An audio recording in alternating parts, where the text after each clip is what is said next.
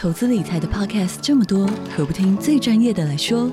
远东商银打造全新 podcast 节目，十乐不设，前进人生，由演艺圈最会存钱的小梁哥带着您一起学习各式各样的金融知识、理财心法，从人生历练聊到银行专业，让您财富不设限，快乐不受限，一起理财规划，前进人生。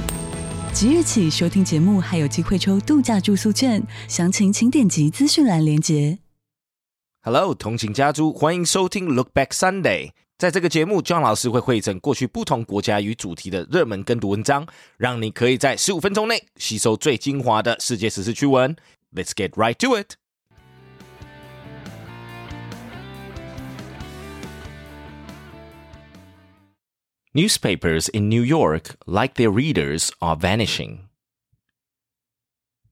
Kenny Hotspot is in some ways a typical reader of the daily news. He's a construction worker from Queens who's lived in the city most of his life. He always liked reading the comics and the horoscope in the news. How long since he last bought a copy of the paper? Hotspot laughed. I would say like 15 years. Camel Brown is another archetypal customer for New York's hometown newspaper, as the daily news styles itself. He's a maintenance worker for the Metropolitan Transportation Authority. He's 55 years old. He grew up buying the paper for his grandmother in Brooklyn. When she was finished reading it, I'd pick it up, flip back, and start with the sports, Brown said. He doesn't remember the last time he bought it.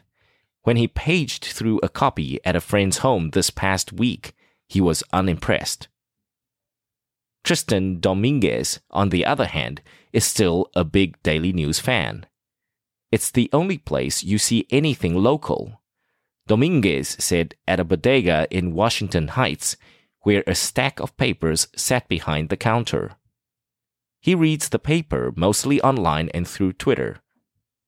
All of this helps explain why there was an air of inevitability about the news Monday that the organization was laying off half its editorial staff. Once upon a time, the Daily News sold more than 2 million papers a day. Now its circulation is only about a tenth of that, and the paper's non-hometown owner, the Chicago-based media company Trunk, which bought the paper in 2017, does not have the patience for non-profitability that the prior owner, Mort Zuckerman, did. At a cultural moment when the very idea of New York City as a hometown is quickly dissolving, and when most people get their news from some sort of glowing screen, the thirst for local ink is not what it used to be. And those who do crave hard-hitting coverage that holds officials accountable for the state of the city were not pleased to hear about the layoffs.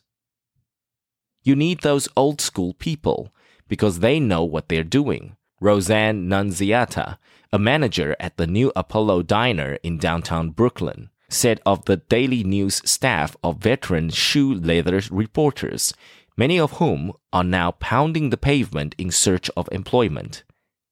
They know how to sneak in and get their stories, and know how to get witnesses to talk and do their thing. The New York Post, the Daily News's longtime rival for tabloid dominance, has seen its circulation plummet too. Rupert Murdoch, whose News Corp owns the Post, has long tolerated the paper's unprofitability, but there may come a time when his successors have far less stomach for red ink. Next article. Dumplings tempt New Yorkers with pizza, peanut butter flavors, and no human contact. New Yorkers can now get their dumpling fix from an automat with no human contact, and the adventurous can order flavors ranging from pepperoni pizza to peanut butter and jelly. While the Brooklyn dumpling shop in the city's East Village offers traditional pork and chicken bite-sized treats, chicken parm or Philly cheesesteak are also on the menu. Spurred by the pandemic and technology advances, the Brooklyn Dumpling Shop is delivering food via automat 24 hours a day, 7 days a week.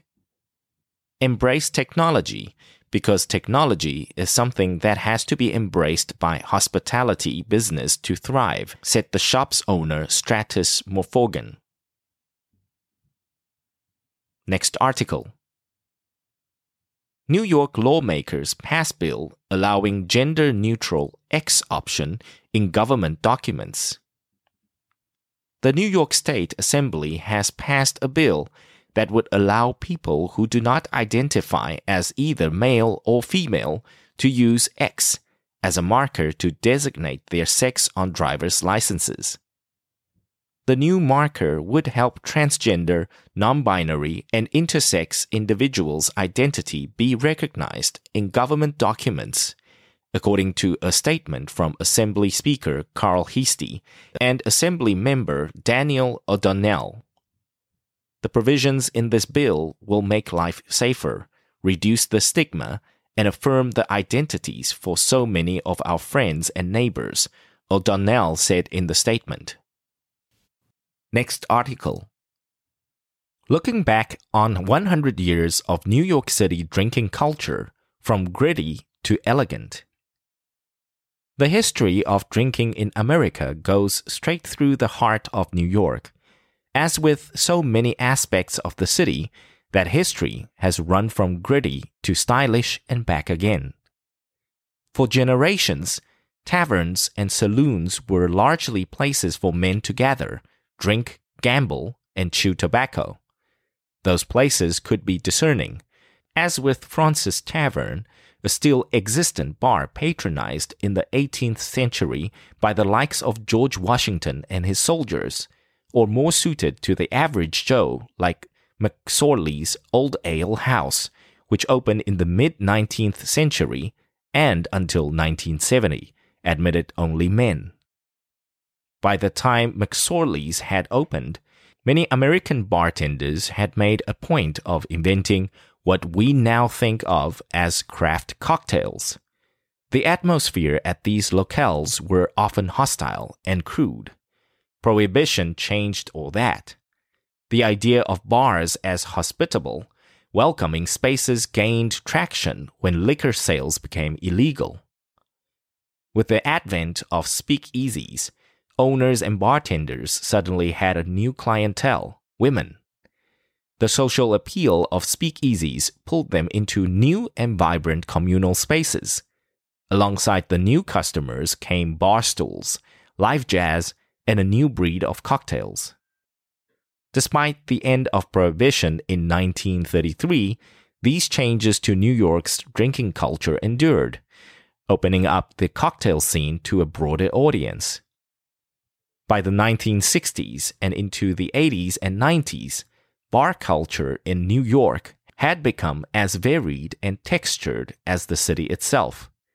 Cocktail bars got yet another revival at the Rainbow Room, where Dale DeGroff took over the drinks program. In the Village, the Stonewall Inn and others became centers for gay culture, while uptown venues like the Shark Bar attracted a mostly African-American clientele. Today, despite an unfortunate turnover rate, modern New York cocktail bars are doing their best to foster a sense of community and hospitality. It's this spirit that an editorial writer for the Brooklyn Eagle captured in an 1885 column, quoted by David Wondrich in his book, Imbibe. The modern American, the paper observed, looks for civility, and he declines to go where rowdy instincts are rampant. But American bars are not by definition civil. Luckily, it's as easy to find your watering hole fit today as it was a century ago. Good job, and thanks for tuning in. 想要收听更多过去的跟读单元以及节目，欢迎到我们官网 www.15mins.today。有兴趣 John 老师以及其他资深英语老师对谈的节目，记得周末也要回来收听我们通勤学英语。Catch you in the next one!